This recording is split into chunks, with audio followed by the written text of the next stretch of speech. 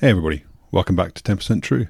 Just before you get stuck into this episode, I wanted to let you know that in 2024, I'm going to be republishing my book, Red Eagle's America's Secret MiGs. That's the story of the 4477th Test and Evaluation Squadron and the program Constant Peg that exposed American fighter aircrew to secretly acquired and operated MiGs in the Nevada desert in the 1970s and 1980s. The book's been out of print for a while. It goes for crazy prices online, but I'll be republishing as a softback exclusively through my website, 10percenttrue.com.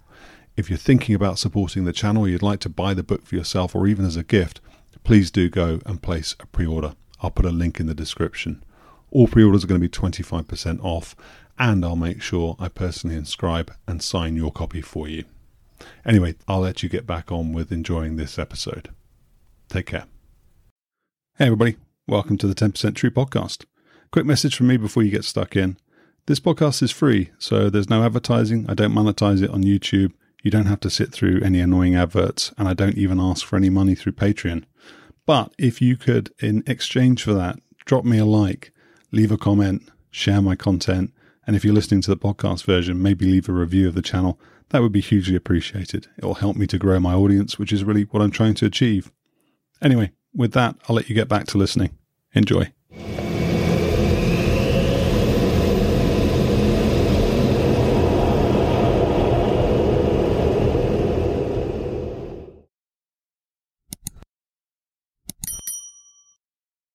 Stinger, welcome back to 10% True. It's been a while. It's good to see you again.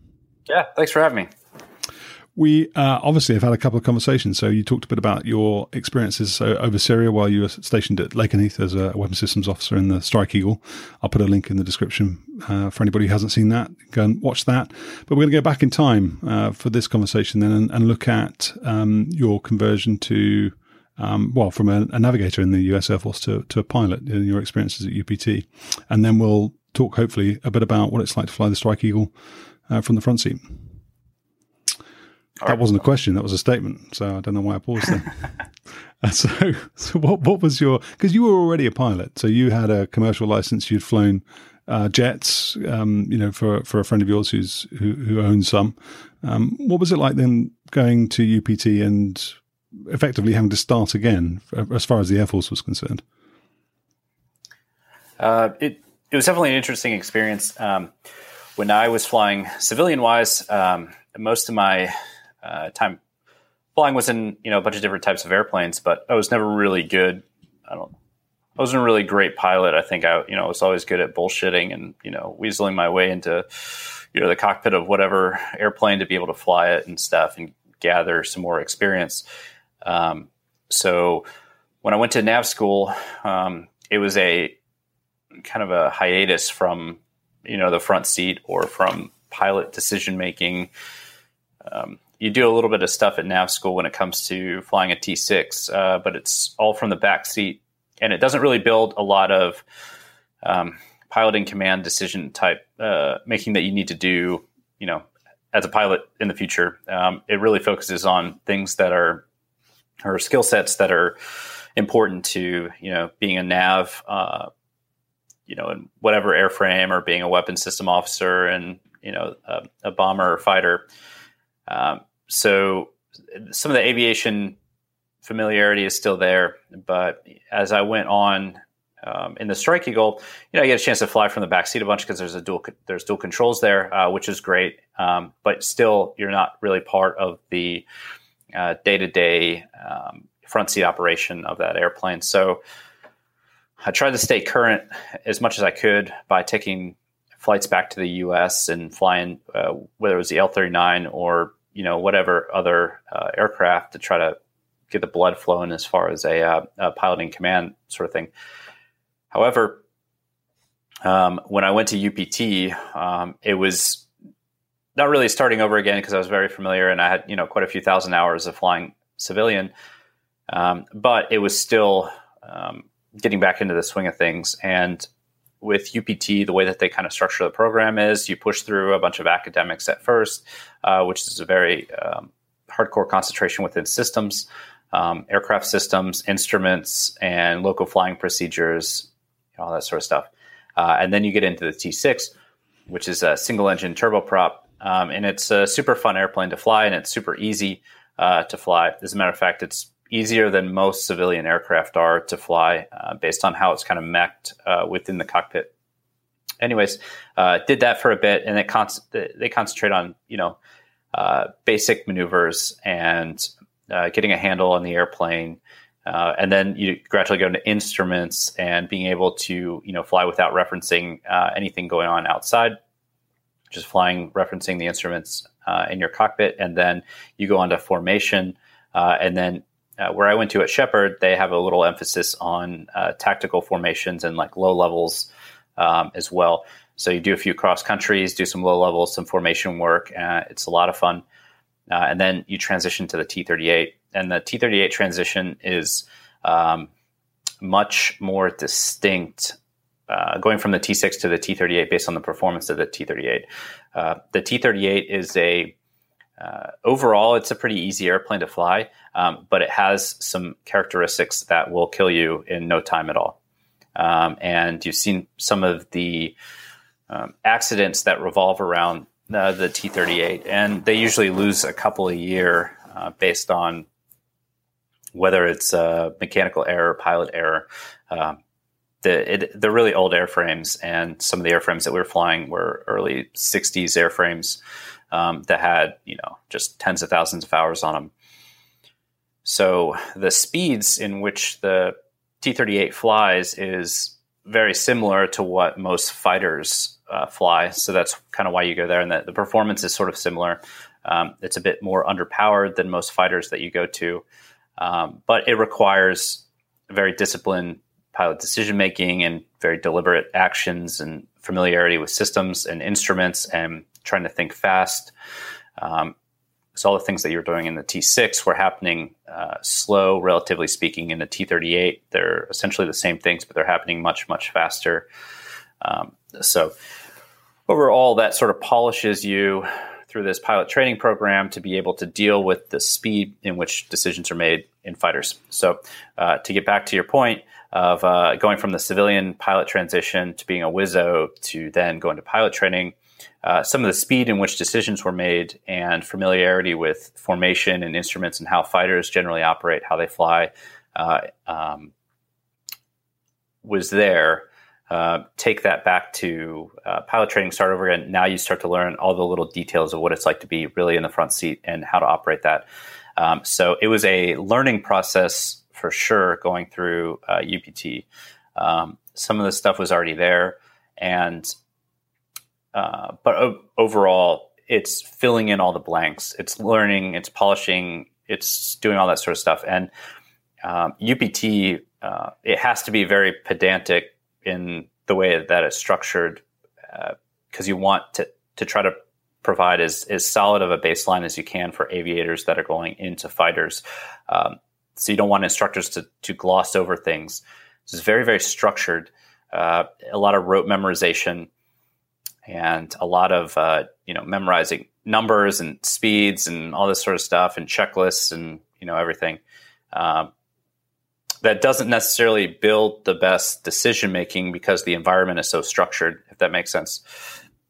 So usually the decision making comes a little bit later on when you go to the fighters, and then you start going through a flight lead upgrade, et cetera, and you start making decisions on your own.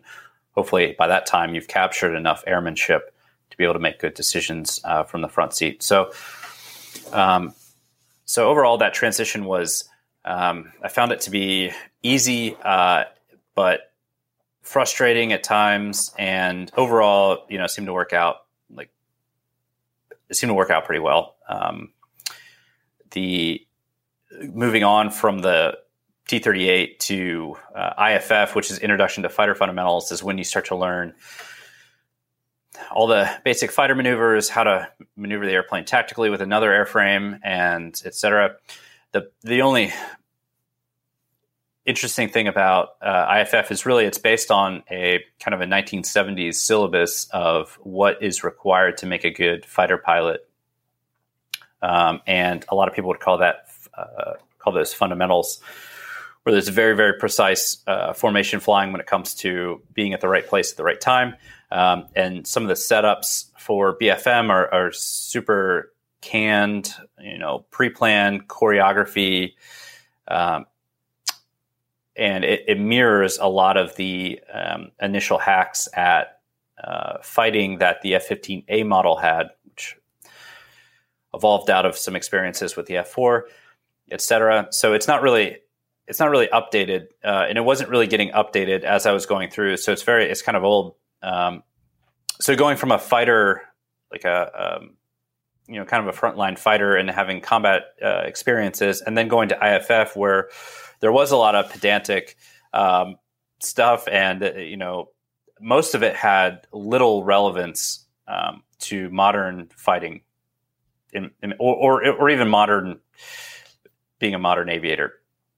And things were so structured that the decision making kind of took a hit, and then they just didn't have really the tactical evolution that you would expect out of that would happen in the fighter world later on. So I thought the IFF could use a little bit of rejuvenation as far as what really matters as a wingman in the CAF and or the Combat Air Force.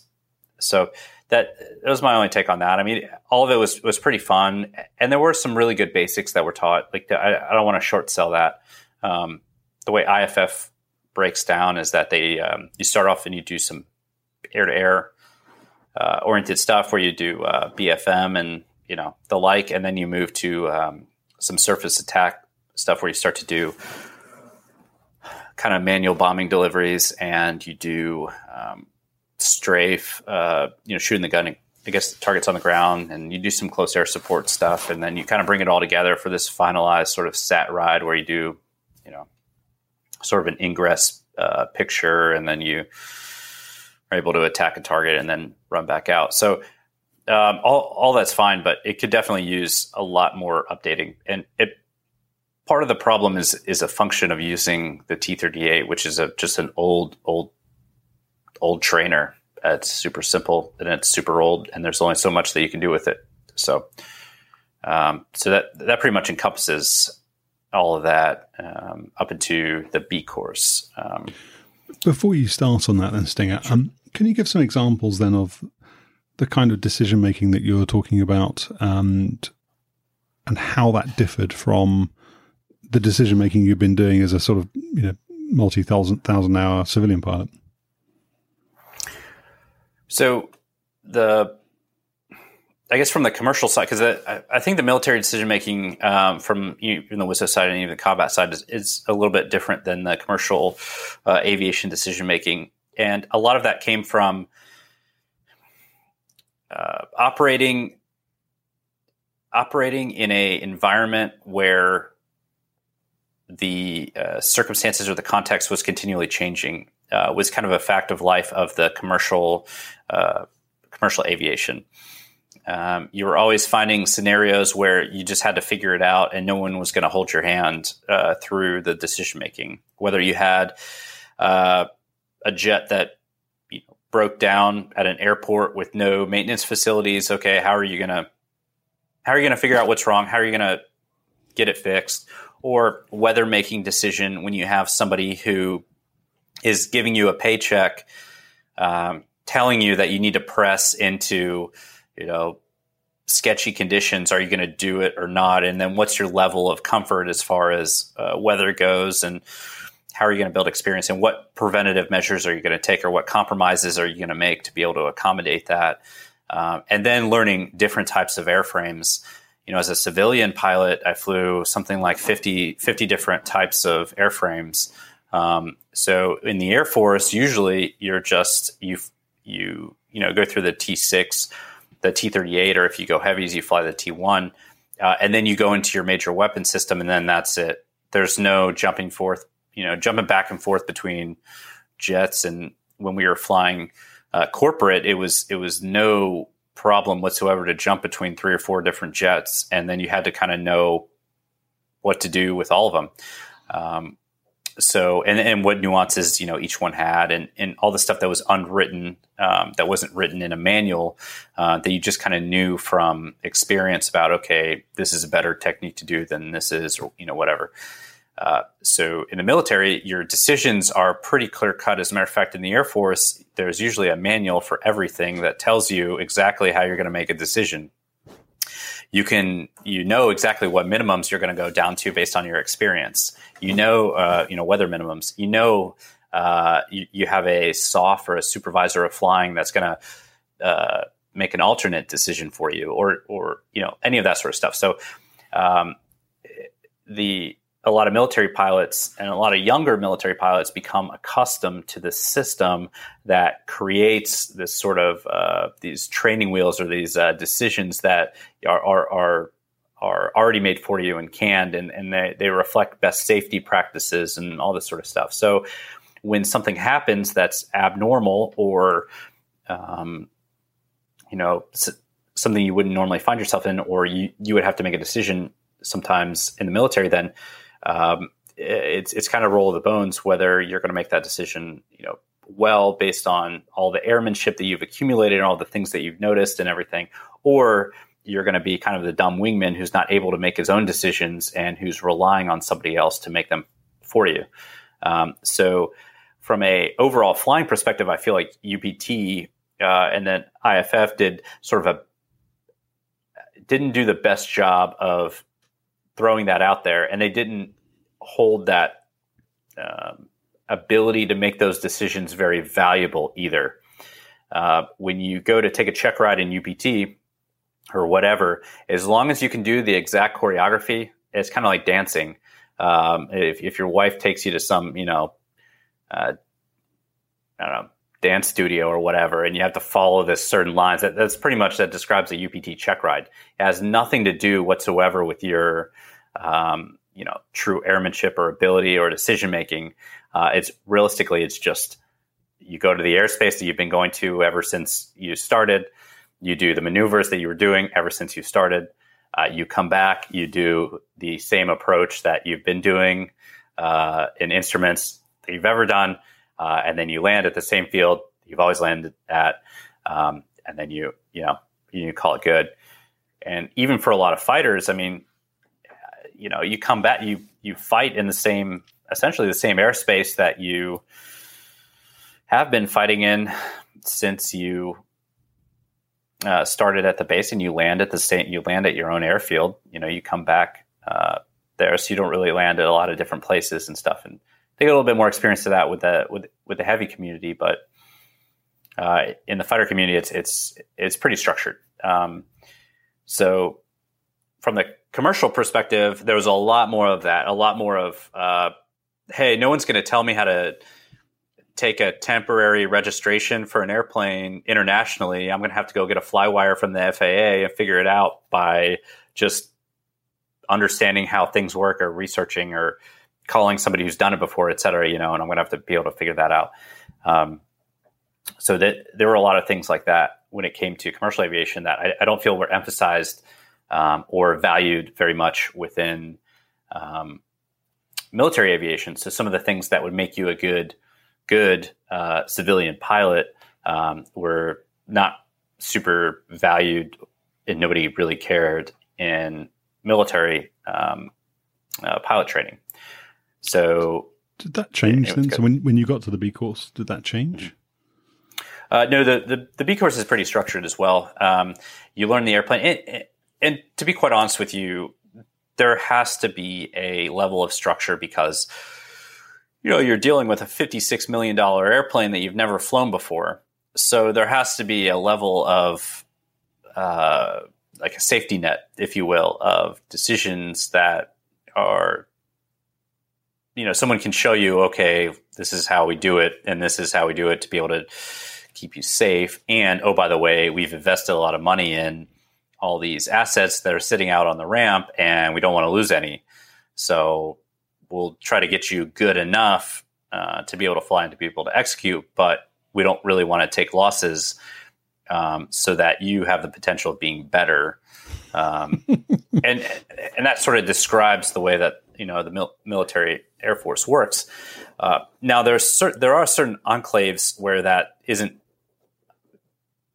emphasized as much, and there are certain areas in the Air Force where they will let you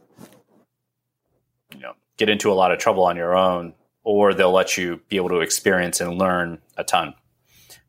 Those opportunities are really kind of far and few between, but they're definitely out there. And we've taken a few of those opportunities, and I've honestly asked myself, like, man, I can't believe I'm actually doing this right now. Give us an rules example against this. Can you give us an example? Well, we did not too long ago. We did aerial gunnery with the air-to-air gun, so shooting the air-to-air gun. And we did the setup, and there's a QF-16. So F-16 that's been reclaimed, I guess, if you will, that can either be unmanned or manned, and they're painted orange. Anyways, they have a pod on the wing, and the pod has a 2,000-foot cable attached to it, and there's a little banner on there. And he flies in a circle, and you shoot the gun at him or at the banner, and you do that at 400 knots or so in a turn. So you have to pull a decent amount of lead to be able to do that, or cut across the circle, or however you're going to square it. And this F-16 is in your HUD as you're pulling the trigger, with rounds coming out of your jet air to air, and you do this as your wingman or as your flight lead. Well, they'll do the same thing, and then they'll come off high, and you go back in, and so there's this whole moving chainsaw, so to speak, of your flight lead or your wingman going back and forth, and you're taking shots at this little red tag essentially on the back of this 2,000-foot cable that's being dragged by an F-16 with somebody flying it. A contractor who's flying it. Very brave soul for sure, because you have all these new wingmen that are, anyways, it stuff like that. Wow, that's. I mean, it was a lot of fun. Don't get me wrong, but that was one of those things where like, well, it was great training and great experience overall. But definitely at first glance, you're used to more of a tightly controlled environment. And then that's kind of like, okay, man, it's all up to you. Just don't screw this up, So that was pretty good, I guess. But so what about then moving from back seat to front seat? Were there things that you thought you knew about operating the airplane? Well, maybe you had sort of, and I think we touched on this last time when we talked about, you're sitting in the back and you're thinking, well, maybe I'd do things differently if I were in the front. Were there things that you ended up doing in the front where you thought, actually, now it makes sense that they were doing things that way, or anything that surprised you that you were not expecting? I tell you what, going in the front seat, I think I have a lot better systems knowledge of the jet than I did when I was in the back seat. And a lot of that stems from interacting with systems on a much more intimate basis, I think, and troubleshooting. Because a lot of the jets, as soon as you start them up, sometimes you have problems, and you have to work through those problems and see what's wrong, and talk to the techs about it, and figure out why your generator keeps falling offline, or while the radar isn't working quite right, or there's flight control codes that you're trying to fix or see or trying to clean up. And I think you develop a little bit more of a corporate knowledge that isn't necessarily in a manual that you can read about on your, on your time off. So interacting with that all the time, I think, gives you a lot better systems knowledge to when you start doing emergencies. Then you can you kind of know exactly what's going on. You kind of know exactly what to do, and all that sort of stuff. Which it wasn't that we had a bad knowledge of that in the back seat. It's just that I don't think that we had a very high level, like a very intimate knowledge, or at least I didn't. I'm sure there's Wizzos that were out there that did, and Wizzos that were a lot better than I was. But yeah, that would be kind of one example of it. Additionally, obviously, when you fight BFM, the front seat, it's extremely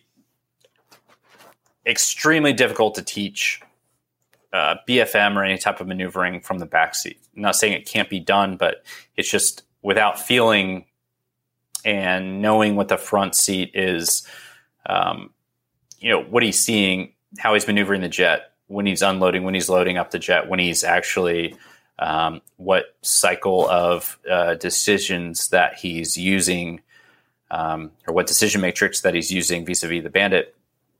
It's really tough to know that real time in the back seat for sure. So that was kind of an example of things that were different, and some in a good way, And I also think it kind of goes vice versa as well.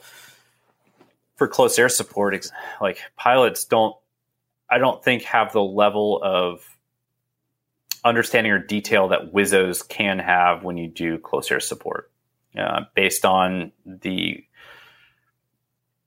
I don't want to call them secondary tasks, but peripheral tasks to CAS, where it comes to putting the airplane in the right spot, making sure you don't hit anybody else, making sure that the RPA in the stack isn't going to go through your block, or worrying about whether your next tanker plan or, whatever, or borders. The WISO can be very, very immersed into the close air support scenario, where he knows exactly where each person is on the ground, how they're moving, where they're moving to, what they're doing, and collecting all this data and focusing solely on that. So the pilots really don't have that level of detail. And so it's kind of vice versa when it comes to BFM, I feel like. That's hopefully that answers your question. What is it like then flying BFM in the airplane? I know from talking to light grey guys, they talk about the tickle on the wings, and there's the mouse, and then there's the elephant stamping on the wings that sort of give an indication as to where you are against the stall. Is that true for Strike Eagle? Are there little telltale signs that you feel in the airframe, or you feel through the stick? And just to complicate the question unnecessarily, can you talk a little bit about what those sort of decision-making matrices are that you might be using when you BFM? Are you talking about things like OODA loop, or are you talking about something different? We could talk about that. I'm happy to talk about that as long as you want. So one thing to know about the Strike Eagle is that it never met a knot it couldn't lose, right? So it runs out of energy, like you read about, and you don't really have a long opportunity to do sustained BFM with someone other than a Strike Eagle. Usually if you fight, go out there, you fight against F-22s or whatever, the fight's probably going to be over faster than it would be if you were fighting a Strike Eagle, because you can't sustain energy, and you have to maximize the amount of time that you're in a weapons engagement zone, and exploit that. And if you don't exploit those opportunities quickly enough, you're dead. So for the Strike Eagle, really, truly fighting the Strike Eagle well is about being able to maximize the opportunity that you're in a weapons engagement zone by taking every opportunity that you have while you have it, and not waiting for something better, or delaying, or not being fast with HOTAS. So where you make your money at really in the Strike Eagle, in my opinion, in BFM, is being ultra fast when it comes to getting a lock, or getting using your helmet, or with the AIM-9X or whatever, just using things as fast as you possibly can, and knowing where your envelope is, and knowing when, he's about to min-range your missile, or you're outranged from a gunshot, or you need to go back to an MRM or an AMRAM, and then be able to take a shot, and knowing exactly where you're at in that, in time and space, is really where you make your money in the Strike Eagle, in my opinion, because you don't have a lot of opportunity to saddle up behind somebody like you would if you were in an F-22, So from the Strike Eagle perspective, it's actually kind of funny because when I first started in the strike, I was all about pulling as many G's as that jet would pull and being as aggressive as I possibly can. And the older that I've gotten, I just figure out that with the Strike Eagle, it's a lot more about finesse when it comes to maneuvering the airplane. And the old adage of that you trade nose position for with energy wisely is 100% true in the Strike Eagle. If you're not going to cash it in, you just can't keep cashing it in all the time because you just don't have much to cash in. So you have to be extremely deliberate and saving as much energy as you possibly can, and then making your moves when you have the best possibility of success, and then making sure that you succeed there. It's sort of like fighting asymmetric warfare, if you would. If you're the underdog in BFM most of the time. So you got to find a way to be as asymmetric as you possibly can. So that's that. And usually that doesn't involve pulling a ton of G's because you're just you're going to lose energy, and then you're going to be shit out of luck, overall. There is a big difference though, even within the Strike Eagle of the 220 motor jets. So the small motor jets and the 229s, as far as what you can and can't do. With the 220s, you just have to be, you have to be careful about how you're going to handle your energy situation, especially against, better opponents than you. And the Strike Eagle obviously does a lot of multi-role stuff. So when you actually, more of a realistic scenario, when you may find yourself in BFM, you could be carrying bombs, you could be carrying wing tanks, etc. So you have to figure out what your jettison plan is, and if you're going to give up the whole entire mission by punching off your bombs, or you're going to try to find a way not to engage in a turning fight with somebody else. How can I stiff arm somebody to be able to do that? All of that tactical decision making is a lot different than somebody who's, like an F-22 that's internally carrying his ordnance and he's, primarily in an air-to-air role.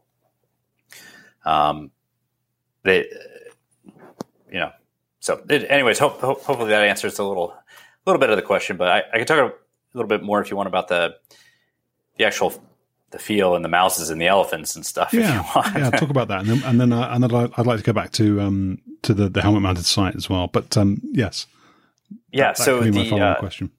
The jet definitely talks to you. You can feel it after a while. As a matter of fact, you can actually, if you're fighting another Strike Eagle, you can look across the circle and you can tell what energy state he's at based on where his nose is at and where his stab position is at. So his horizontal stabilizer, because it's a flying stab that moves, all the way. You can tell if he's really dug in and his nose isn't moving, that he's at a really low energy state based on his nose rate and where his flight controls are. And those are things that are pretty easy to pick out if you fly the jet a lot and you kind of know what it looks like and know exactly what to look for.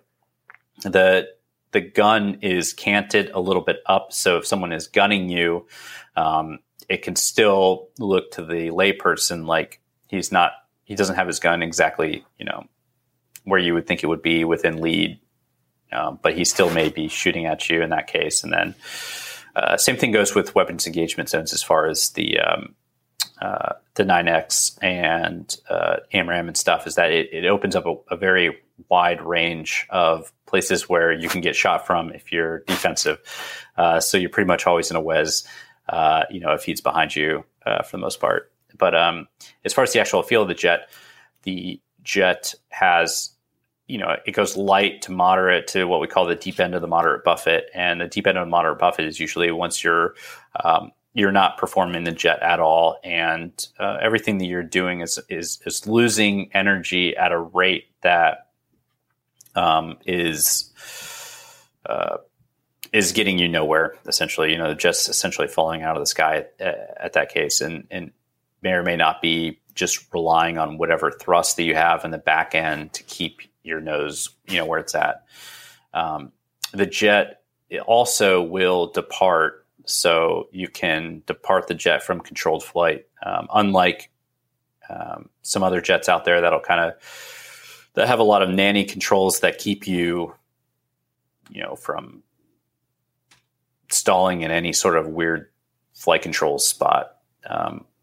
But this one, you can put the flight controls where you want it to, and that could work out for better or for worse. Sometimes you could do some really cool, really cool jinks. Other times you can depart the jet. But overall, it's actually a very, very easy airplane to fly. And I think even slower speed, it's a pretty easy airplane to fly, and it's super responsive. There's a couple of regimes where you don't really want to get into with it. And especially if you're fighting, it all depends on the Bandit. If you're fighting an F-22, there's certain airspeed regimes where you don't want to be at. You're going to die. Like he's going to be able to turn so much faster than you. So you need to keep, whether it's keeping your knots up to a certain point or whatever. But there's no angle of attack limits, in the stick, like some other airplanes have. So you can slam that sucker back and get as much as you want to out of it, for better or for worse. But yeah, the jet eventually talks to you within the buffet. Some jets are a little bit different depending on, it's kind of a long story, but it depends on how recent the ailerons were changed out and the bushings in the ailerons. And there's a couple other like little nuanced items. But some of the jets feel a little bit different as far as buffet and what Mach number that you're pulling versus what buffet that you're getting out and how you're accelerating. And what where you're at vertically, I guess, within the circle, whether your nose is down or your nose is pointed back up, how much you're going to get out of it, and where you're close to your corner velocity, or if you're not, or your corner velocity with, X given assumptions behind it. The jet will no doubt talk to you, and you can get to a light buffet and know that you're max performing the airplane as much as it possibly can. And then once you're in the deep end of the moderate buffet, generally you're not performing the airplane at all, and you need to consciously ease on the stick. It's a pretty common mistake that if you see somebody who's just at the edge of your weapons engagement zone, you want to do everything you can to pull him into your weapons engagement zone, by pulling back on the stick. And in that case, in this jet, oftentimes what that does is it pushes you into this deep end of the moderate buffet, and then you get zero performance and zero nose rate out of the jet. And then you've actually done yourself a lot worse by trying to be greedy with that initial shot. So that's pretty much, yeah. So does that, I'm sort of, straying a little bit out of my lane here. I mean, I do lots of flight sims and stuff like that, but you've got this rate versus radius argument, or you could be a rate fighter or a radius fighter. Does that suggest that you are more of a radius fighter then? So it's more about sort of keeping the turn circle, managing the size of the turn circle rather than trying to get around it really, really quickly. For myself, I would actually take a completely different stance on all of that and say that if you're in the Strike Eagle and you're trying for a rate or versus radius fight initially, you're probably going to die soon. And the reason is because it's kind of hard to explain. But if all we had was a 9 mic on the jet, they're one of the old, lower performing IR missiles, and the gun, it would be much more of a more important to a game plan of whether you're going to go rate or radius, depending on what fighter that you're fighting against and whether he's better at rate or radius versus you, and depending on what his EM diagram looks like. Realistically, now when it comes to your 9X and AIM-120, you're looking to try to exploit the WES for as long as possible. And sometimes what that doesn't mean is getting on his turn circle, because the fact of the matter is that every turn circle out there is probably a better performing turn circle than the Strike Eagle is, and your chances of entering his turn circle and staying on a turn circle from an opponent, whether it's a J10 or it's an F-22 or it's a Hornet or whatever, is pretty low, to be quite honest with you. So what you really are trying to do is you really want to try to exploit the maximum amount of time that you can remain in that WES, and doing that sometimes means that you need to put your jet into a different spot rather than think about a rate versus radius argument, because in order to get into that WES, you might need to steal vertical energy, or you might need to say that, hey, well, right now I'm going to do a rate argument because I can maximize my time in a WES versus a rate.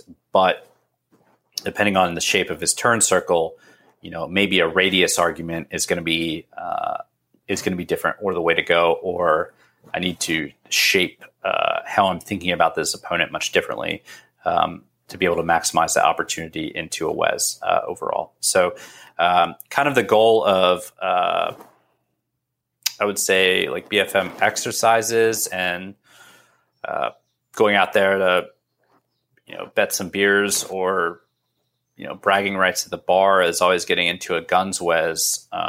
But with the Strike Eagle vis-a-vis a Su-30 or Su-35, like if you're trying to get into a guns WES, which would be great, you're giving up so much to be able to do that your return on investment is probably pretty low. And we have this thing called the control zone.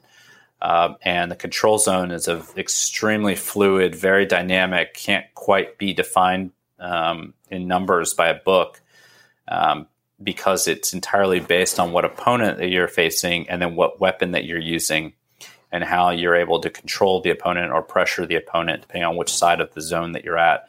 And that changes completely, overall.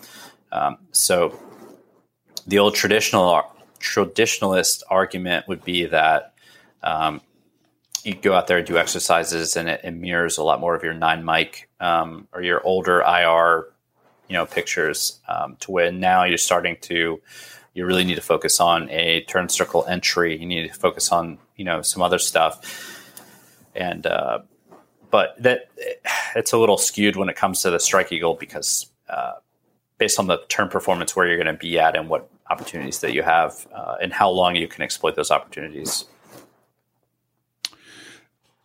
Obviously, the Fulcrum flanker threat, for a long time, I know this because, visiting squadrons 15 years ago, hearing them talk about it in briefs, you've got the high off-bore sight capability that the threat systems had. You've now got that. You've mentioned the helmet and AIM-9X a few times. If everything were equal, then presumably going into that sort of pursuing the philosophy you've addressed in terms of the WES, keeping them in the WES for as long as possible is the most important thing, then presumably there would be parity. But actually, I guess you're bargaining then that your combination of high off-bore sight missile and helmet are better than his.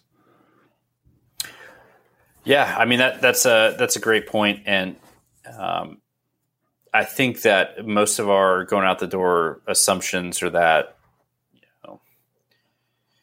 our tech is better than their tech right now, or it should be. Whether that's the actual case or not, I think it's, who knows? And I think it's worth exploring the envelope of saying that, well, what if he does have a crazy off-bore sight capability that's way better than we think it is? Where is that going to put me in BFM? And it's really getting to the point now where essentially anywhere you're at, if you both start out equal, I mean, you're both, held hostage by each other, if you would. So that turning fight is a lot different. So how am I going to, where are the edges of his, weapons employment zone? What if he could, look back behind his tails, as you're, and just shoot anything that he sees, with an ultra maneuverable missile. I think it's getting to the point now where technology is evolving, to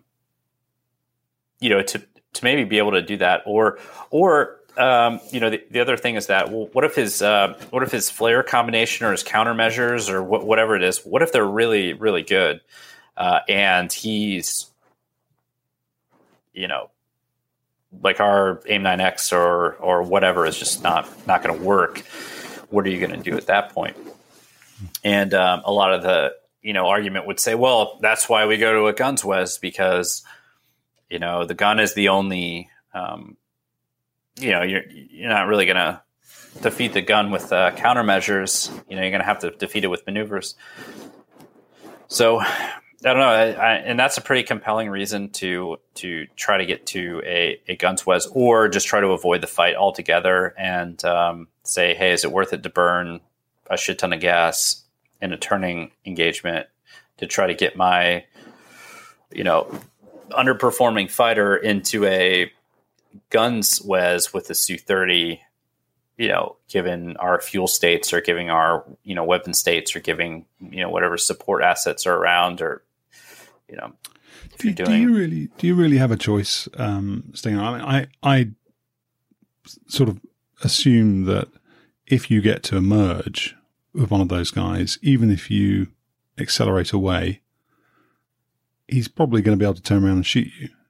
If it might not be an IR missile, but it might be one of his radar missiles.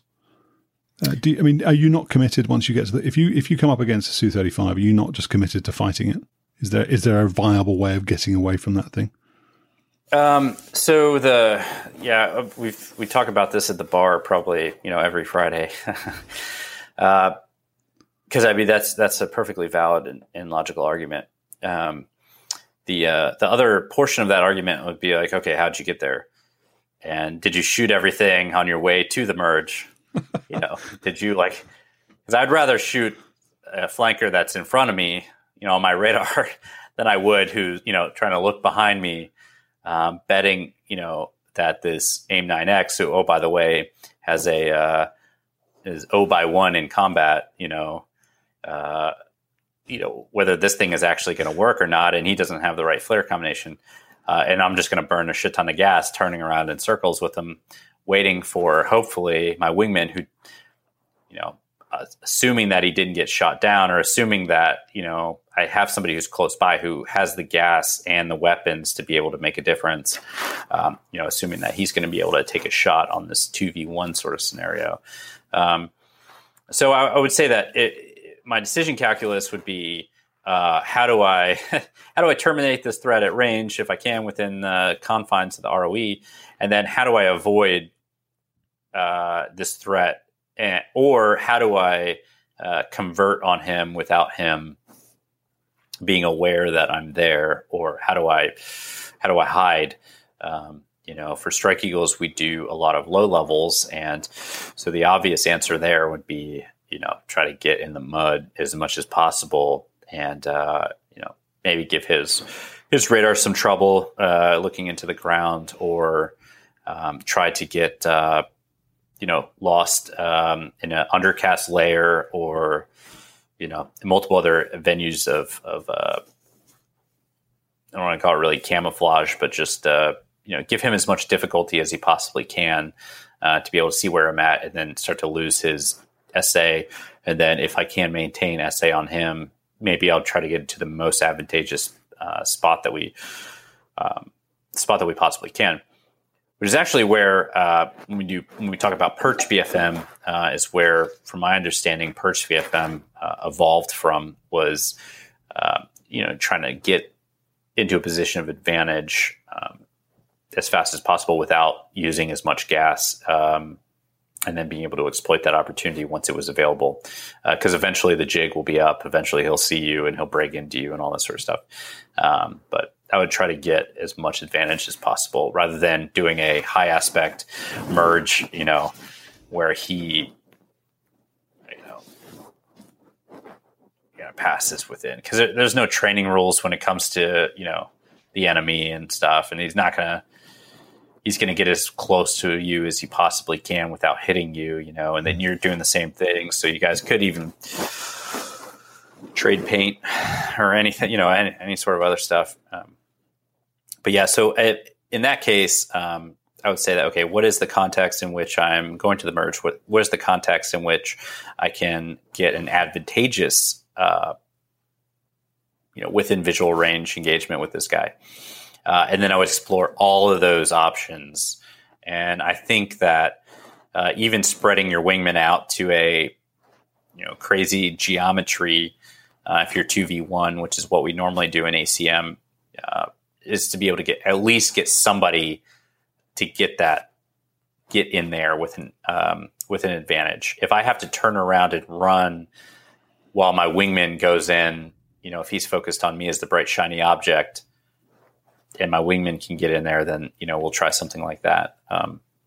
Which is kind of what ACM is structured for when you do 2v1 and you move from a beyond visual range environment to a within visual range environment. On that note, do you, I suppose when you use something like AMRAAM, there's always the danger that it could transfer lock onto something other than what you want it to shoot down, especially when it goes active, does its own thing. That's a possibility, I suppose. Do you, with IR missiles, work with similar assumptions then that, if you, as in, the engaged fighter are sort of shooting at the bad guy and he's right behind the good guy, when you train, do you consider the possibility that the missile might be locked onto the person you're trying to protect rather than the person you're trying to down? Oh, absolutely. And, that never happens in training ever. So yeah, it's a huge part of shot deconfliction is normally what we call it. And you have to do it because the further you're taking the shot, right, the longer the missile is traveling. So technically the more shot deconfliction space that you need. So if somebody is in a whirling dervish, and super tight and you're trying to take a shot from pretty far away, who knows what's going to happen. So, and in some cases, if the guy, if your wingman is extremely defensive and it's only a matter of seconds before he dies, then sometimes you're willing to take that risk to say that, hey, he's going to die one way or the other.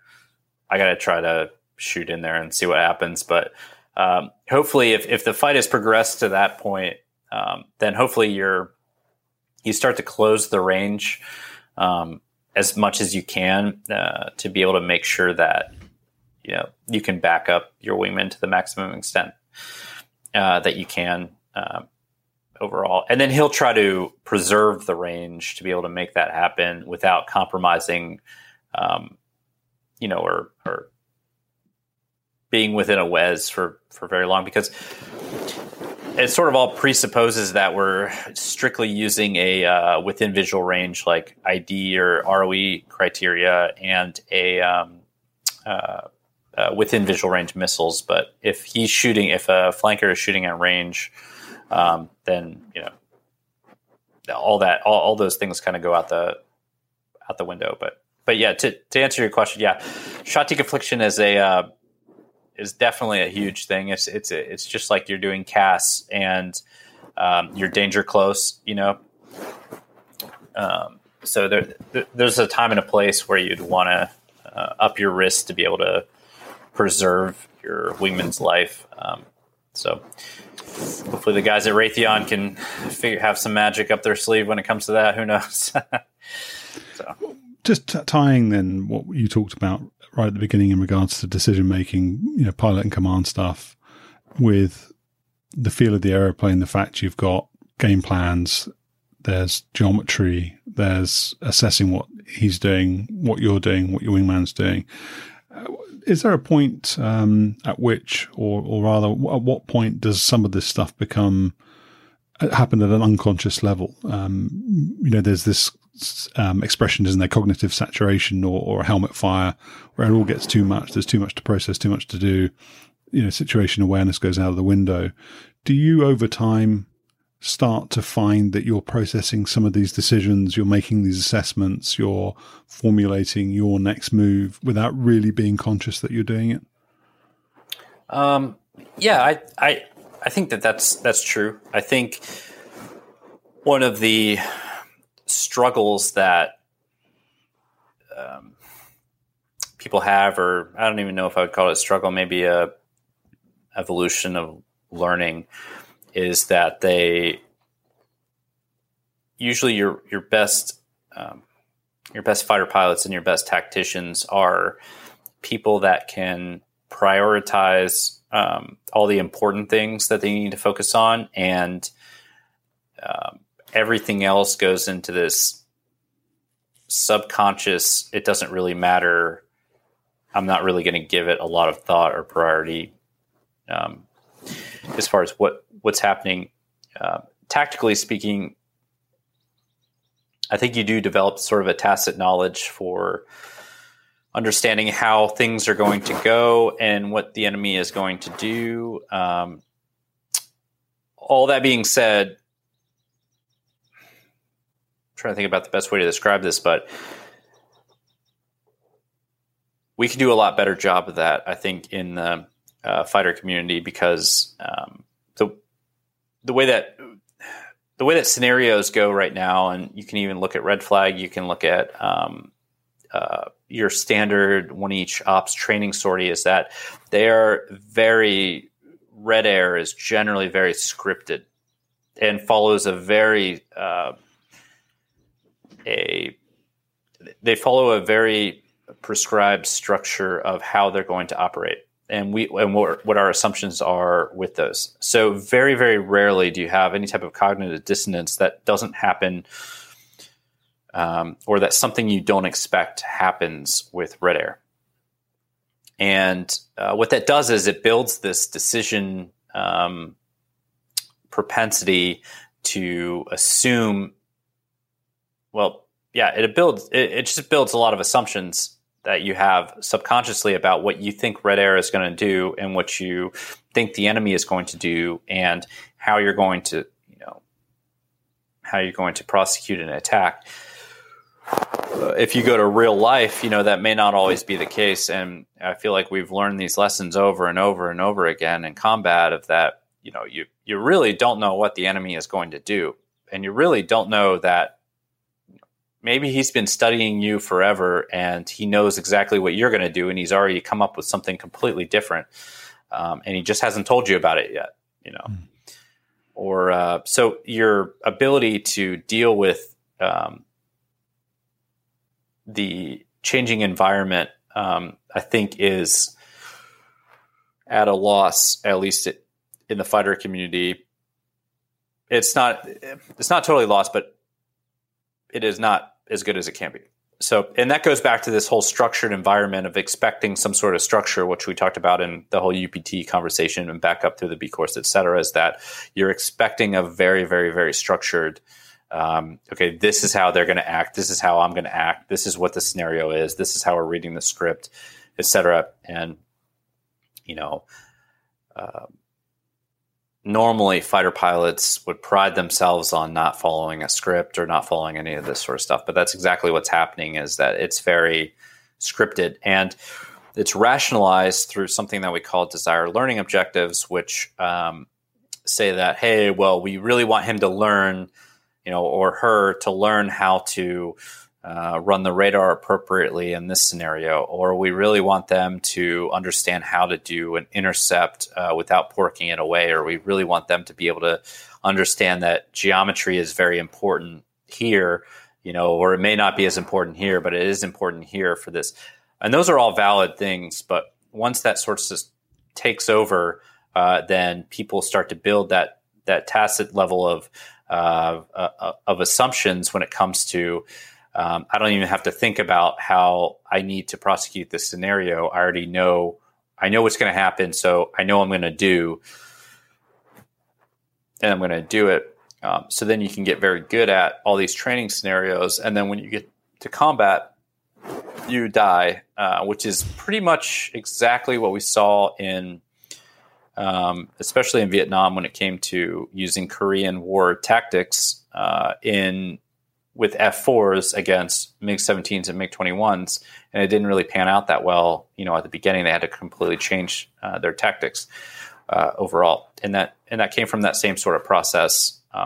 that we were just talking about. So to go way back here to your question, that, do you have this sort of subconscious level of movements that you're going to do? The answer is yes. Some of those are bad, some of those are good, but you always have to come back to a debrief and then evaluate, okay, could we have been seriously exploited in this situation? Was this really the best decision to do? If we thought about, if we talked to Red Air, hey, did you have the opportunity to do this? Or did you have the opportunity to, maybe kill our 2-ship here or there? And then you go back to what assumptions that you had as far as your 2-ship or 4-ship goes, and say, hey, we didn't bring that into our planning. We didn't talk about it during our brief. We didn't talk about a what if scenario based on maybe a most dangerous course of action from Red Air, maybe most likely course of action from Red Air. Maybe we need to reevaluate those, how we think about them. And then you would go back, you would take that hopefully to the next brief, bring that back in and learn that, overall. So yeah, there are some cases are good, some cases are bad. One thing that certainly back in the 70s and the 80s, the aggressors and the Red Eagles were doing is that they were doing those canned scenarios.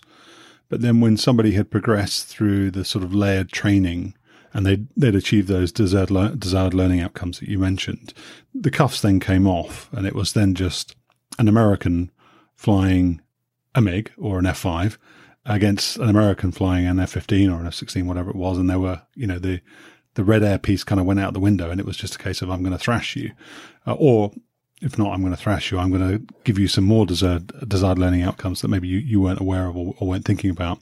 Is that not the case then nowadays? If you go up against some Red Air guys, can you not just give them the brief that actually cuffs come off? Surprise me. Yeah, we can do that, and we're supposed to do it within what we call CT or continuation training, where it's not somebody's not somebody's upgrade or whatnot. Pardon me for just a second.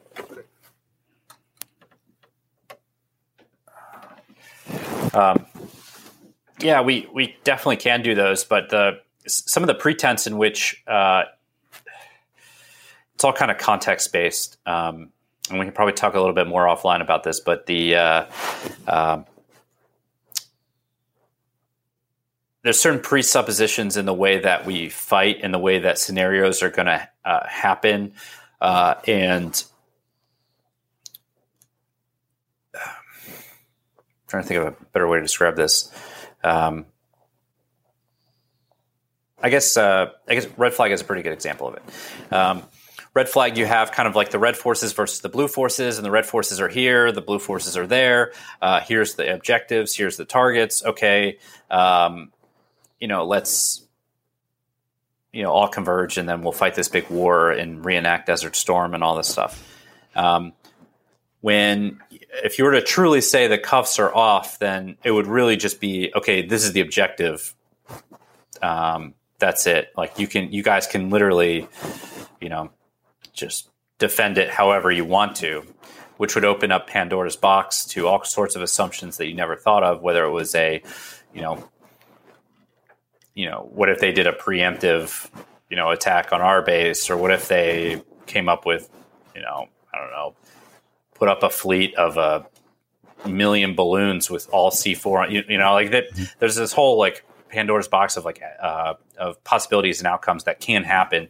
And then the other thing is that, what if you had one of those scenarios, but all of your intel assessments were completely wrong, and your what you thought their capabilities were they were just different. Like what we thought their missile ranges were, they were they're 30% better, and now you're on day one or day two, and you're taking 70%, 80% losses.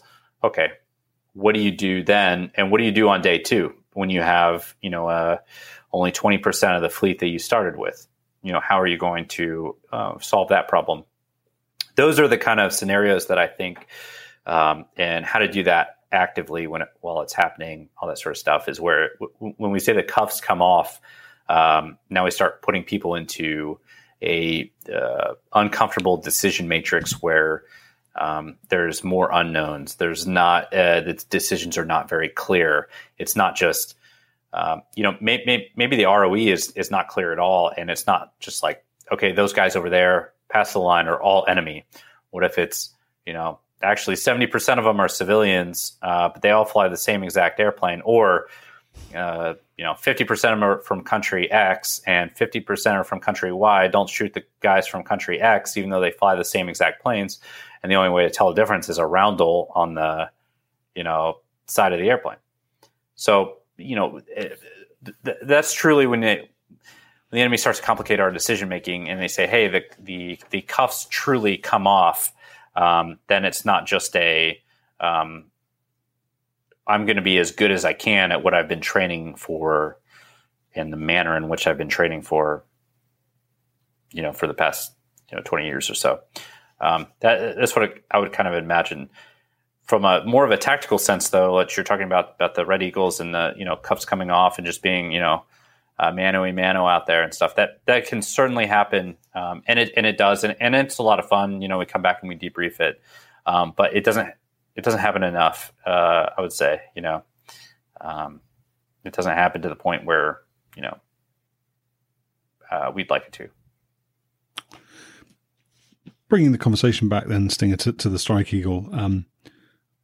Obviously, the objective of this conversation is not to try and get any secrets out of you or anything like that. But I'd be curious to know what you can say about the ESA radar in the aeroplane, and not parametrics, not numbers, but it's is it a game changer? Does it do a much better job in the air-to-air environment or the air-to-ground environment? What in your view is its value? So as of right now, the ESA radar and the Strike Eagle is great. I mean, it's a great radar. And I say this as a skeptic of, current technology. I think the APG-82 is a great radar. Game changer. I don't know if I use the term game changer, because it would imply that you're actually, somehow changing the way the enemy thinks about everything else, which I don't know if I buy that or not, but it is a very, very good radar. But it still is, not the end all be all of targeting systems. And it's still, every technology that comes out, every, whether it's stealth or whether it's, great AESA radars, whether it's whatever, everything will eventually have its vulnerabilities understood, and then it'll eventually be exploited. So it's really a matter of time when you have this evolution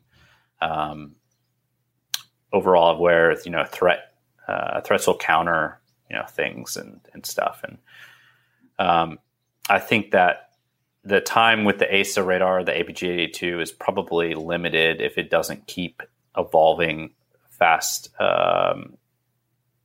If we don't keep evolving the technology that's in there right now, which I would try to push it. It's not a 40 or 50 year radar. It is great and it is awesome and it does some really great, cool stuff. But eventually, at the rate that technology is increasing, at the way that we're something like memory, if you think about processing power and memory, what the exponential curve is on that, from just 20 years ago, I think we're gonna see a little bit more of that when it comes to radars, and then what electronic attack looks like, and then what how it can be exploited or jammed or whatever. And I think that over the period of the next 15, 20 years, that we'll see the APG-82 will probably look like one of the mech scan radars do right now. So yeah, to answer your question, it's great and it's awesome, and I think the Strike Eagle right now has the best radar in the fighter fleet. I saw a marketing video that showed it being used in air-to-ground and air-to-air not at the same time because that would be impossible, but in such short amounts of time, it's sort of a time sharing mechanism. So you could be running a mapping routine or something and, sort of keeping an eye out for bad guys in front of you at the same time. Is that true? Can it do that? Yeah, it's a pretty solid, capable system. What is the contract then between you and the Wizzo with regards to who's doing what with any of the aircraft systems at any time? I mean, if you're, if you take an intercept as an example, is it still the case that the Wizzo runs the intercept until a certain mileage from the target and then you take over, or how does that work? So normally the pilot runs most of it does depend on what contracts you set up. But most of the time I would say that the pilot runs the air-to-air piece of the intercept and with the radar, and then the Wizzo will primarily take over air-to-ground targeting or things, whether he's using, the sniper pod air-to-ground or if he's using the radar to map something air-to-ground or, whatnot. But primarily, most of the contracts work to where the Wizzo will keep overall SA of the situation, and the Wizzo typically wears what they call kind of like the defensive hat, if you will, of the jet, to make sure that there's not a threat that you're not that maybe you don't see or you're not focusing on, and then he or she will keep you safe from stooging into a missile WES of any threat out there. The same thing goes for surface-to-air missiles, and then the Wizzo is primarily, as far as targeting goes, focused on air-to-ground stuff, and then the pilot is generally focused a little bit more on air-to-air stuff. And that can swap, and that can be different depending on exactly what it is that you're doing, or how many threats you're focusing on, or maybe he's monitoring the guys to the east, you're monitoring the guys to the west. There's a whole menu of options that you can in contracts that you can kind of come to from both sides, I guess. So, if you think about the Strike Eagle in its sort of original incarnation with the APG-70 and 1990, 1991 timeframe, going out to patch mapping using the synthetic aperture radar to build a picture of a target and then dropping CBU on it or unguided bombs. Are you still doing similar sorts of things in an air-to-ground capacity? You talked earlier about using low level as a way of extending out of a fight and causing some problems for your opponent in terms of making him look down into the ground clutter. Is that still that traditional patch map, low level ingress, pop up, drop an unguided bomb? Is that still something you practice or do? So, to answer your question, yes, there is a kind of a niche part of our training that we do where we practice and maintain some skill sets when it comes to unguided deliveries. Obviously, that's not really the preferred way to do that. Generally speaking, if you have a target and your ability to drop a bomb exactly on that target starts to expand. So an unguided bomb, you may hit, 5, 10, 20 meters away from the target, depending on a bunch of different factors, because you're dropping the bomb. No matter what the jet is saying from an auto-computed delivery, there's all kinds of other variables and factors at work. Speed in which you're dropping the bomb, exactly where your hand is on the stick. If you're dropping a bomb at 400 or 500 knots, then, even the slightest pressure on the stick could have an effect on a bomb that falls for a while to where it could be, 10, 20 meters, 30 meters away, whatever it is. So if you're trying to destroy a target, sometimes that if you sort of take the average of that, you might need, more weapons to service that target than you otherwise would if you had a JDAM that that, hey, I can hit this thing right through the pickle barrel, as it were. Or a laser guided bomb, hey, I can put the laser on there and I can make this bomb fly exactly to the laser. then maybe you don't need to carry as many weapons with you and ingress through. So that's kind of another consideration from a logistics side of that. How many bombs does this target actually need? And then with guided bombs, you can shape the parameters of how the bomb is going to hit the target. So if you need to have a high impact angle, say an 85-degree impact angle, because you have a penetrating case on the bomb, and you need the bomb to, go through a few floors or, wherever, then usually unguided bombs are not going to be able to have that effect because you're not going to be able to shape the parameters in which they actually hit with any degree of, what I call bettable accuracy, that you would be able to bet a paycheck or bet your wingman that bomb would hit and destroy the building. So that, to answer your question, we do train to kind of that old school way of approaching, a target and getting in there. But at the end of the day, you got to figure if you send in a 4-ship, you're sending a 4-ship into a highly contested area with, 4 $56 million airplanes and 8 crew members, and you're trying to drop dumb gravity bombs on a target. That's, if it's highly defended, then your ROI is probably, your return on investment probably isn't the best, or your risk level, or your, what you want to do with those airplanes. Essentially you would probably look to more of a JASM, or a standoff weapon option or something to that effect, or a guided weapon of some kind, or something that you could get a little bit more insurance that your 8 aircrew aren't going to be POWs based on the fact that you want to drop a bomb that, was similar to the ones used in Vietnam to take out a target that is, you're unsure if it can actually even get the effects on the target. So I suppose I was thinking it's maybe a false equivalent. Maybe it's inappropriate, but I was thinking you referenced earlier about taking Korean War tactics and taking them to Vietnam and finding they didn't work.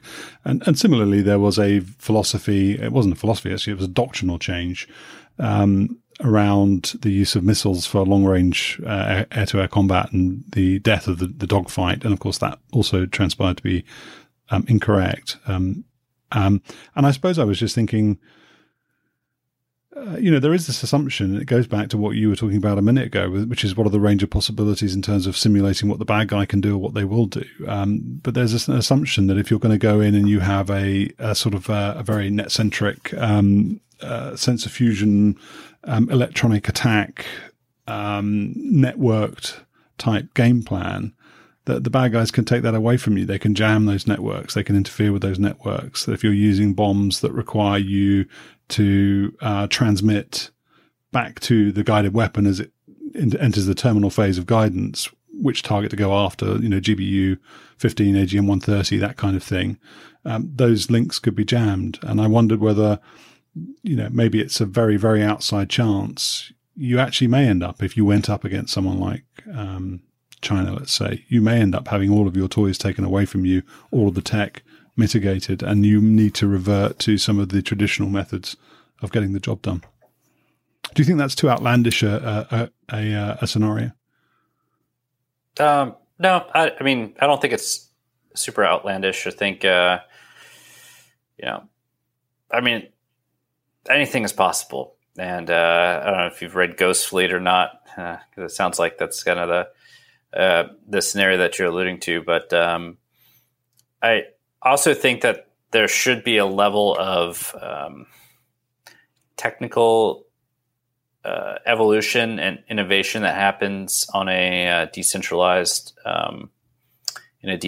way to be able to solve problems faster than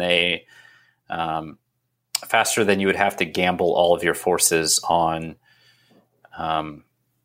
doing suicidal missions. And if you think back to even World War II, something like Bomber Escort with the Mustangs, and understanding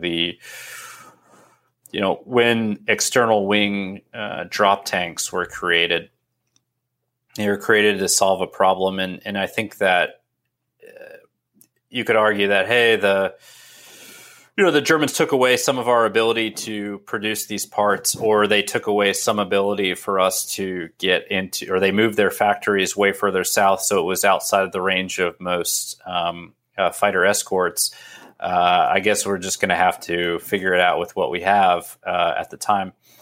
So some of that is certainly true, but then some of it's like, okay, well, how do we come up with maybe an innovative way to solve these problems that we're having with what materials and what technologies are available to us? And then that's when you gather all of your people together and say, hey, listen, can we do, what would it take to do a drop tank, or several drop tanks on a Mustang, or can we take out, can we add to this fuselage tank? Can we, do whatever it is? Can we solve these problems, and can we solve them on the front line rather than solving them back at, the factory or back at, industry headquarters?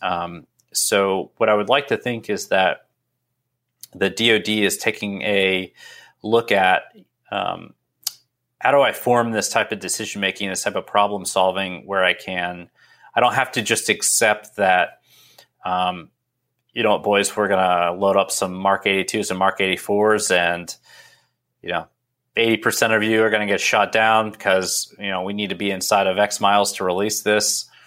And that's just how it is. I think that if we look at the tactical evolution of history, I think that some people have done that. But I think that others may have come up with a little bit more innovative ways to solve problems, and maybe the initial systems that they put to work didn't work. Like you're saying, you can jam the links of a lot. I mean, that jamming is pretty easy. GPS jamming is pretty pretty cost effective. So how do you score that cat? Well, hey, can I use an INS doesn't need GPS. Well, what kind of accuracy can we get out of this INS? Well, can we move this INS to this weapon system, or can we do this? How would that? What kind of programming would that take? Or it's amazing what you can do with like a Raspberry Pi. For as far as like computing power goes. Hey, do we need it to do these computations to be able to get it? Or I don't know. I guess my point is that hopefully we are creating a system in which we can create answers to problems that we don't know exist yet when it comes to that sort of those tactical problem sets. It would kind of, I guess I would kind of take it back to, I think during the First and Second World War, right? We kept horses around for a long time because people they didn't believe much in combustion engines and transportation as far as reliability goes. But then we eventually figured out that we can, most of the Army is equipped with, combustion engines and turbine vehicles and all that sort of stuff. So then we can slowly start to get rid of our horses. And then now the horse cavalry used to be the bastion of, all that was combat because it was reliable, because horses were reliable and all this. And now we're saying, well, we can use a little bit more technology substituted in there, find some problems, solve things, et cetera, et cetera. So, but I don't know. I'm not, it could be all. Yeah. Yeah. I understand what you're saying. I think there's a memory, a story so that sticks in my mind. Somebody, a striking guy, telling me that he had flown against a training aircraft that had a DIRFM jammer, a digital radio frequency modulation jammer, which apparently you can build for 10 a penny, and you can stick them in something small like a light aircraft. And he said that the DIRFM jammer shut down his radar. So I'm guessing he was using, I don't know if it was the APG 70 or 63, probably 63. But it just shocked him. And the idea you talked about, well, in a scenario against a bad guy, well, if they've got a bunch of aircraft, but these are all civilians, you can't shoot them down. What if they put a load of Durfan jammers in civilian aircraft and then they go around jamming everyone's radars? And if, they're that effective, it's not just that they spoil your picture or make it difficult for you to find the bad guy or whatever, find fixed target track, engage, that actually just shuts your radar down. Then that would be a big concern. So I guess it's just the art of the possible, isn't it? It's as you describe, it's how far do you want to take the scenario and, what's realistic and what's not. But I wanted to ask just a final question for me, if it's okay. And then I've got a couple of AMA questions from the Discord channel that I run for 10% True. Sure. One of the things that we don't really ever talk about, or I don't talk about, but I'm curious about, is the mission planning software that you use. I did see, as a result of some of the exposure I've had, being invited to go and fly with squadrons and visit them. I've seen, I think it's called Falcon View. I don't know if that's still what you use, but a piece of software that lets you do your weaponeering and understand if you want to, kill a target, what's the best way to do it in terms of, weapons effects and so on. Has that evolved much? Do you have a way of sort of mission fly through where you can pre-visualize what it is that you're going to be doing as either a pilot or a 2-ship or a 4-ship? Is the mission planning process more involved now than it was maybe 10 or 15 years ago? I think yes and no. Some parts of it are more automated, but some of the automated options give you really just give you too many options to go down about how you're going to attack a target. And sometimes you can spend too much time in mission planning trying to find the 100% solution when really what you need is sort of the 80% or 85% solution based on all the unknowns that you'll probably come across in combat. But the software that we use now is called Jumps, and you can pretty much do everything from normal flight planning on it to there's really a lot of stuff that you can do, and there's great capabilities that you can get into on how you want to egress, around surface air missiles, or how you want to plan an attack, or what formation you need to be in to ensure that bombs hit, at exactly a specific time or a specific distance apart, or where the sniper pod is going to be able to laze things without masking on the jet. There's a whole list of things that you can do as far as mission planning goes that models stuff for you and does some really great points that you can. And it's kind of come a long ways, but the more options that you seem to get on it, the more bugs that get into the program, and then the slower the program seems to run. So you can have a couple instances where, you'll work up this big scenario and you'll be just ready to print, and then the computer will crash, and then you just put all this work into it, and then you can't pull it out, so to speak. There's that. So some guys, would rather just write on a map, and show you kind of old school there, and I really can't blame them. Or run some rules of thumb like numbers about how to do an attack or anything like that. But yeah, there's a combine that with some tools that we have on different classification ends and different imagery sources and different ways to model bomb penetration effects, or what kind of fuse that you need for what specific building, all that stuff. If you combine all those things together, I mean, it's there's some really great, cool stuff out there, and you can pretty much solve most scenarios that way.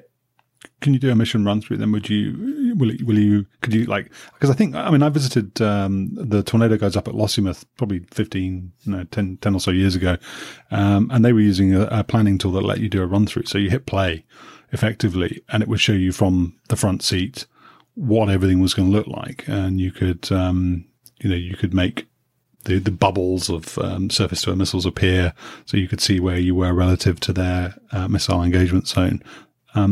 do you have that capability, or more importantly, really, I guess what I'm asking is, do you use it if you have it? I mean, is it valuable to you to pre-visualize what you're going to fly?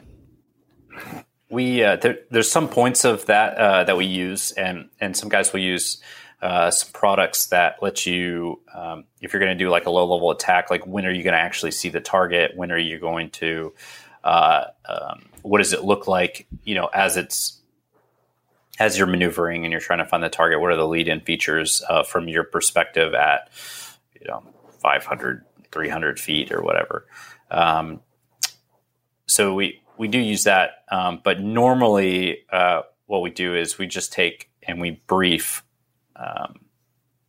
the run through of everything, kind of I won't say the old-fashioned way, but we try to talk about as many contingencies as we can while we're doing the run-through, rather than, watching a video feed or a video playback of exactly what's happening, or what the computer imagines were to happen. When we come back from the debrief, sometimes you can take all the ACMI data, you can put it back to, I think, down at Checkered Flag, they have a really cool system where you can actually see people shooting at each other at the same times, and you see this whole air war happen, which is really cool. And they're able to pair shots, and it's actually quite phenomenal. But we use some of the debriefing tools like that. But as far as the just sitting there and watching, a video exact playbook, we don't typically use that, or really, yeah. Okay. Let me pull up some questions, and there aren't that many, you'll be pleased to know. Have you got time for this? Yeah, of course. Okay, excellent. All right, so Scotty is a massive Strike Eagle fan, so he's provided 3 questions. So have a look here. Do you ever train for, or is there such a thing as single pilot mission in the Strike Eagle without any Wizzo? Is having a Wizzo a requirement for a flight? Generally speaking, yes. There is a once in a while training happenstance where you might have a single pilot, airplane where they strap down the back seat, and that almost never happens. And usually that has to do with Wizzo availability, or maybe you have to move a jet somewhere, and they can't get all the Wizzos are flying other jets or something, and there isn't that many. Then you might have that, but that happens. It's extremely rare for that to happen overall. And normally you train to fly as a pilot Wizzo combination, and then that's generally how you execute overall. Okay, he's technically very familiar with the airplane, so he's asking, has anybody ever spoken about improving the CFT throughout your time in the airplane? With the EX keeping more or less the same CFT, that makes me think that there must be a way to improve the CFTs if we're going to keep flying them well into the future. And with all the bruise on the cheeks not usable for air-to-air and not even removable from the look of it, is there a performance on the table that could probably pick up? So I guess he's asking, are they going to improve? Are they going to make one where you can take those bruises off to make it slicker, improve some of those performance or excess power issues you were talking about? So we've actually, it's funny that, and that's a really great question, actually, because it's something we've talked about in the bar numerous times, because anybody with the E model, when you look at it, you see the Brew 46s on the top there, and they rarely ever get used.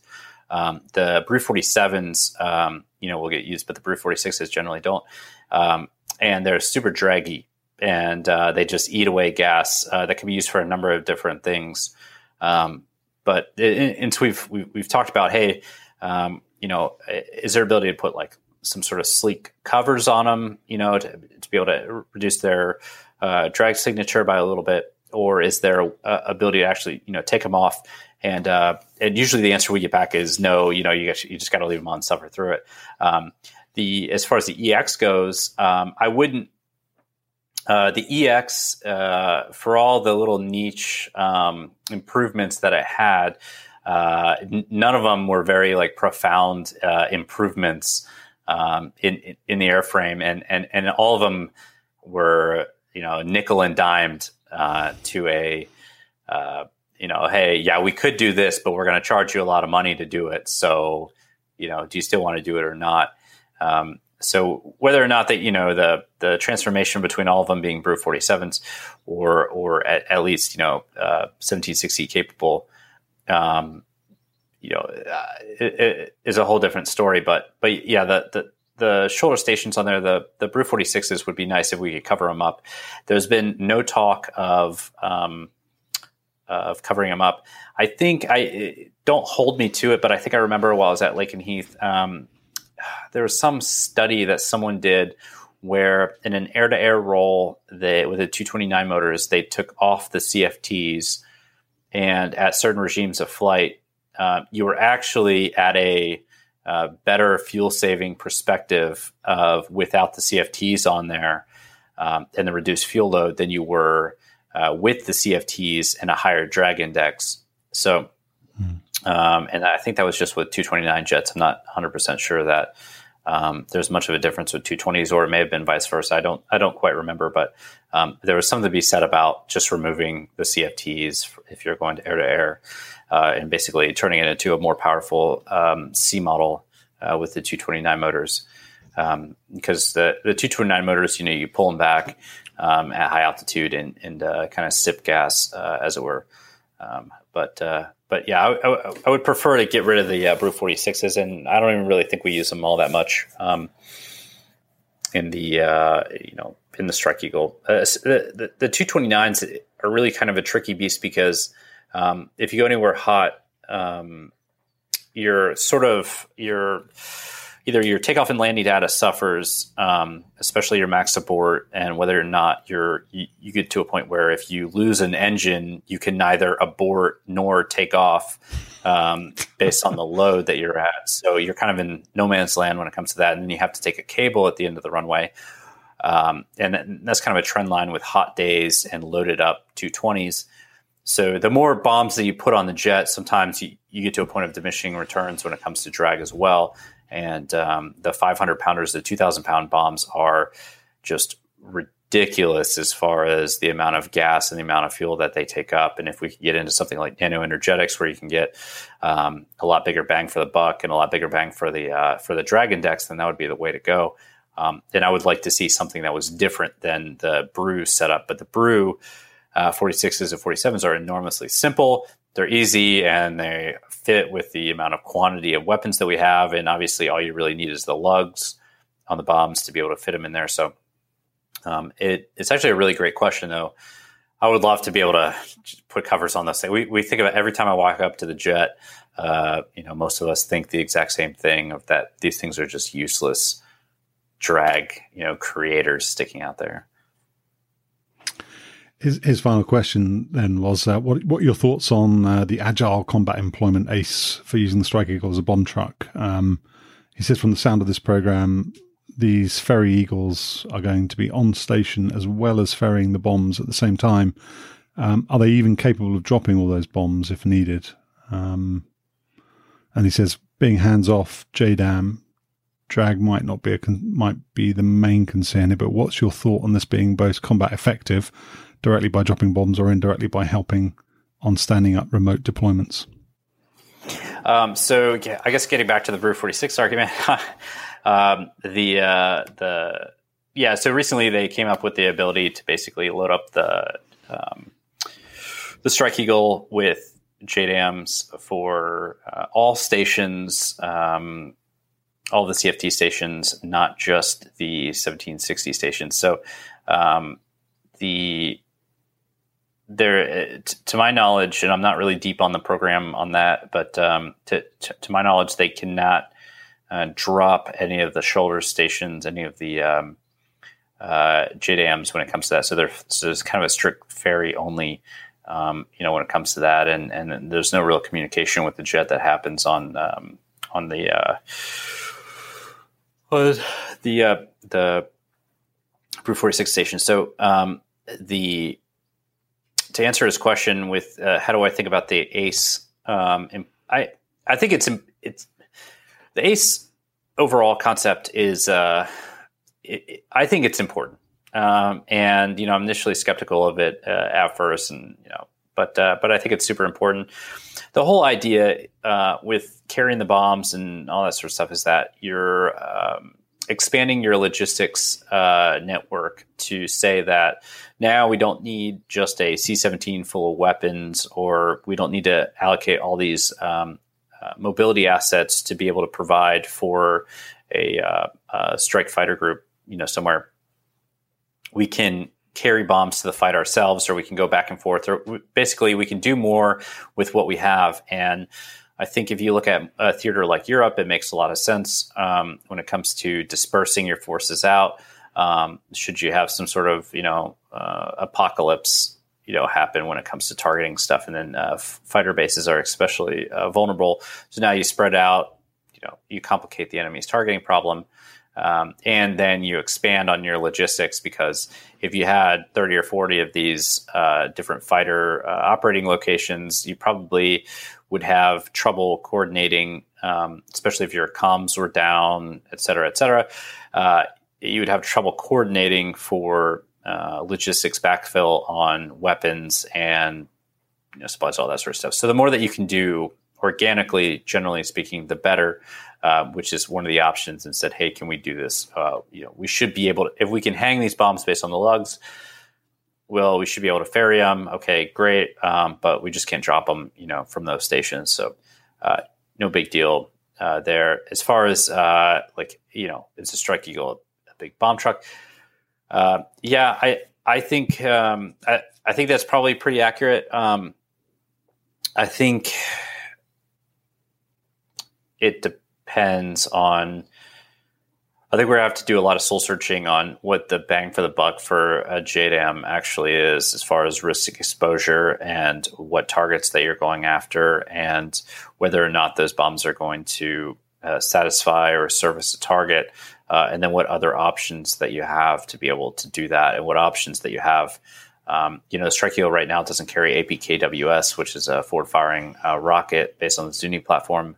But if the Strike Eagle maybe had APKWS or some other cheaper alternative to what they're doing right now, you might be able to trade those munitions with Apache units or F-16s, or et cetera. And then now we come up with a little bit better solution on how to solve logistics problems for deployed units overall. So opening up the ACE can of worms, I think it's really good. And it also challenges a lot of pilots and flight leads to start thinking about how do I operate outside of that structure, that very structured environment that we were just talking about, what kind of defines everyday life for most fighter squadrons.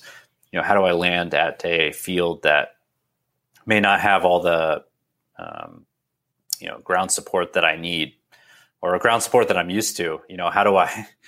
How do I coordinate for fuel? How do I do all this sort of stuff? Just like we were talking about all these skill sets that we use, in civilian flying all the time. Now, fighter guys have to start thinking about them, which is all this big turn of irony here. But in any case, hopefully that answers the question. So Jalorian21 asks, how does selection work for CSO slots? How is someone selected for a NAV or WISO versus EWO slot? And is it assigned before UCT, or do you compete for it while you're in UCT? That's a great question. And to be quite honest with you, I don't really know. The program has evolved quite a bit since I was there.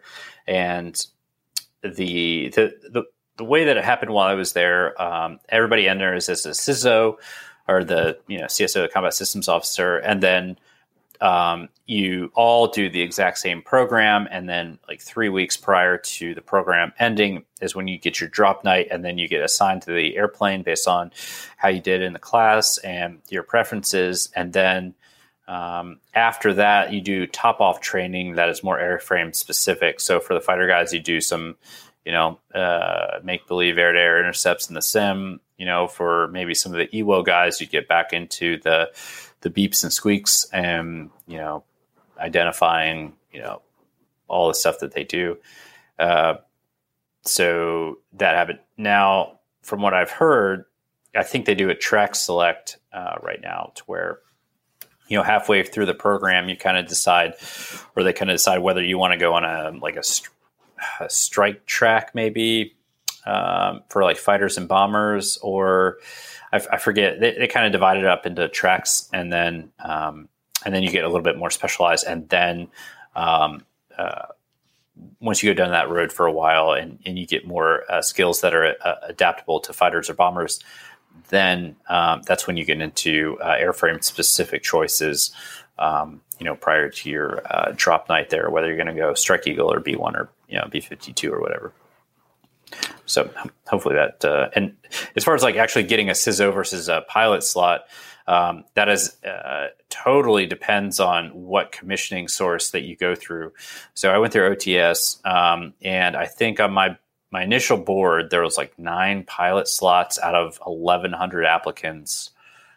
100 of those applicants got picked up, and there was like 40 CISO slots, I think. So now each year, depending on what board you're on, it could be, 40 pilot slots and 9 CISO slots or something.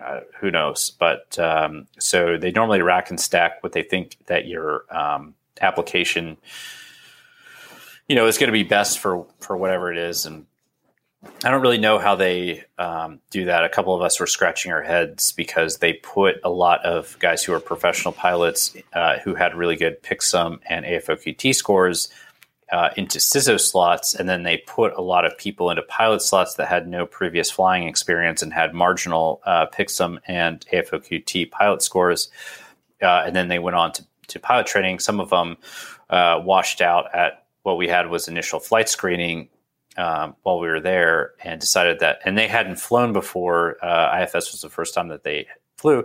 They decided flying wasn't for them, and then the Air Force wasted a pilot slot on someone who resigned before they even started pilot training. And on the other hand, you had a bunch of guys who took CISO slots, but they would rather have a pilot slot, or they were, previously a professional pilot before, but they couldn't slide into that pilot slot.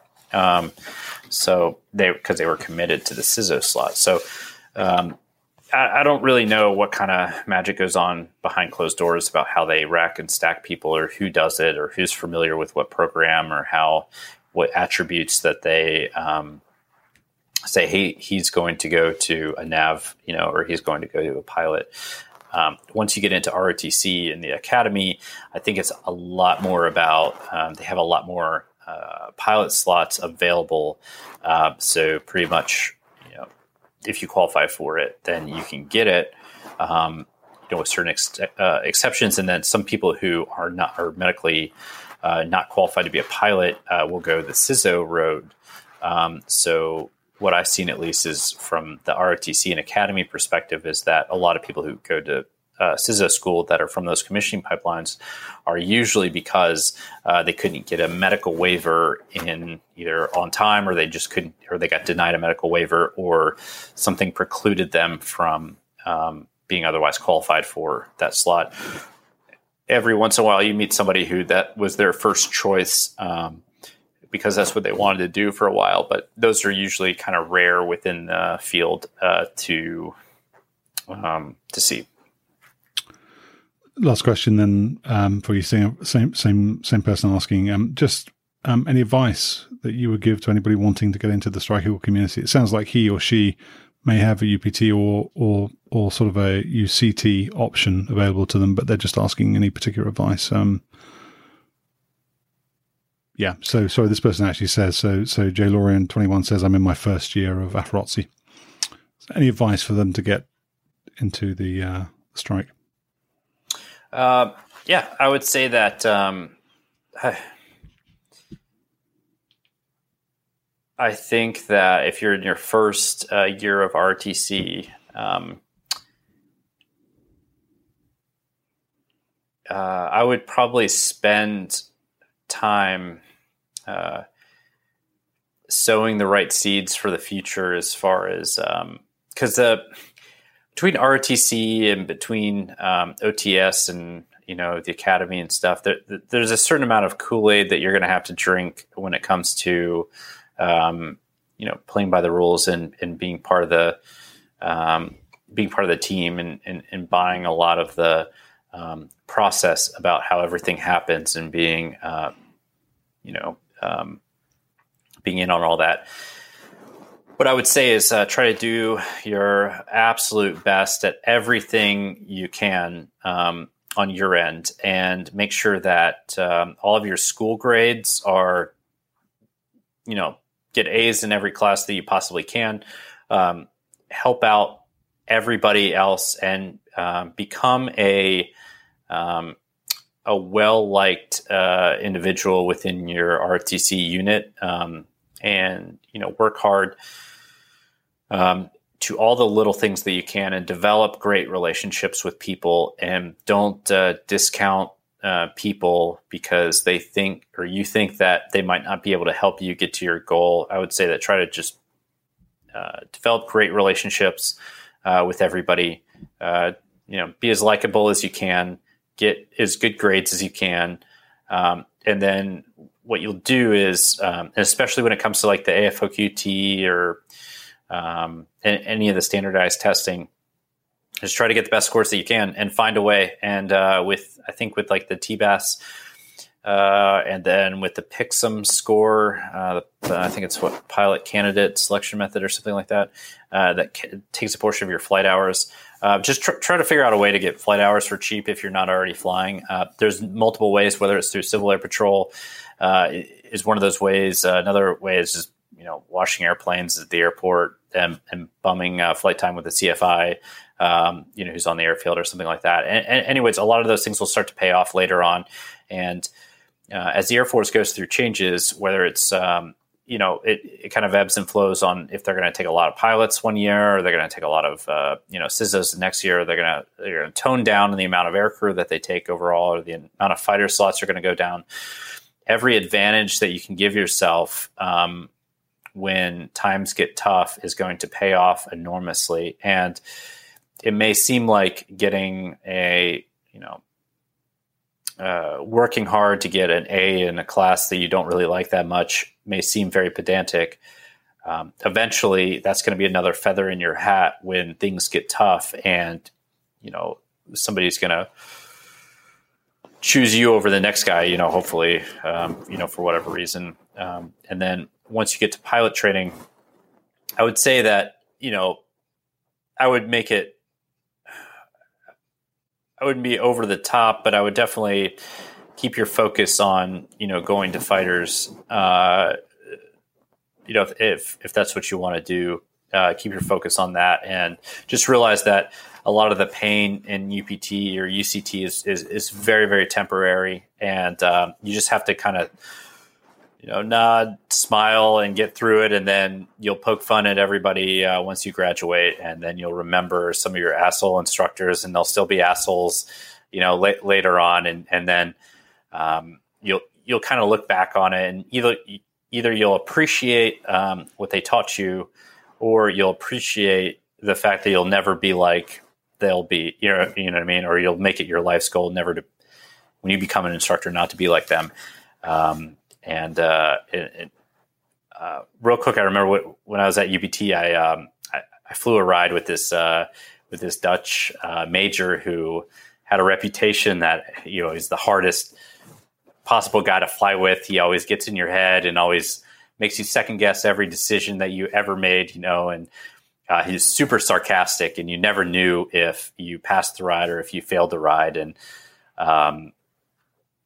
And he had a reputation for, hooking way more students than he passed. And just, if you saw your name on the schedule with him, you're just like, contemplate another airframe, or think that, maybe you're going to go, fly a heavy or something, or that's it, or you're done.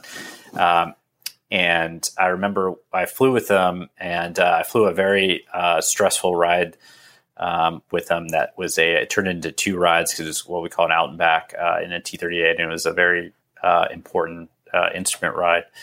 And he did that. He was in my head the whole entire time. He was making me second guess every decision. I was just, every time I would do something, he'd say, "Oh, you sure about that?" And you thought you were doing something wrong. And anyways, I was very frustrated with him the whole entire time. And then now in hindsight, I said, you know what, like the stuff that he did there really prepared me for how to deal with real life distractions and when, trying to get your focus back. And then ultimately it was really good. And I look back on like, it was just such a positive thing to fly with that guy, even though he was the hardest, the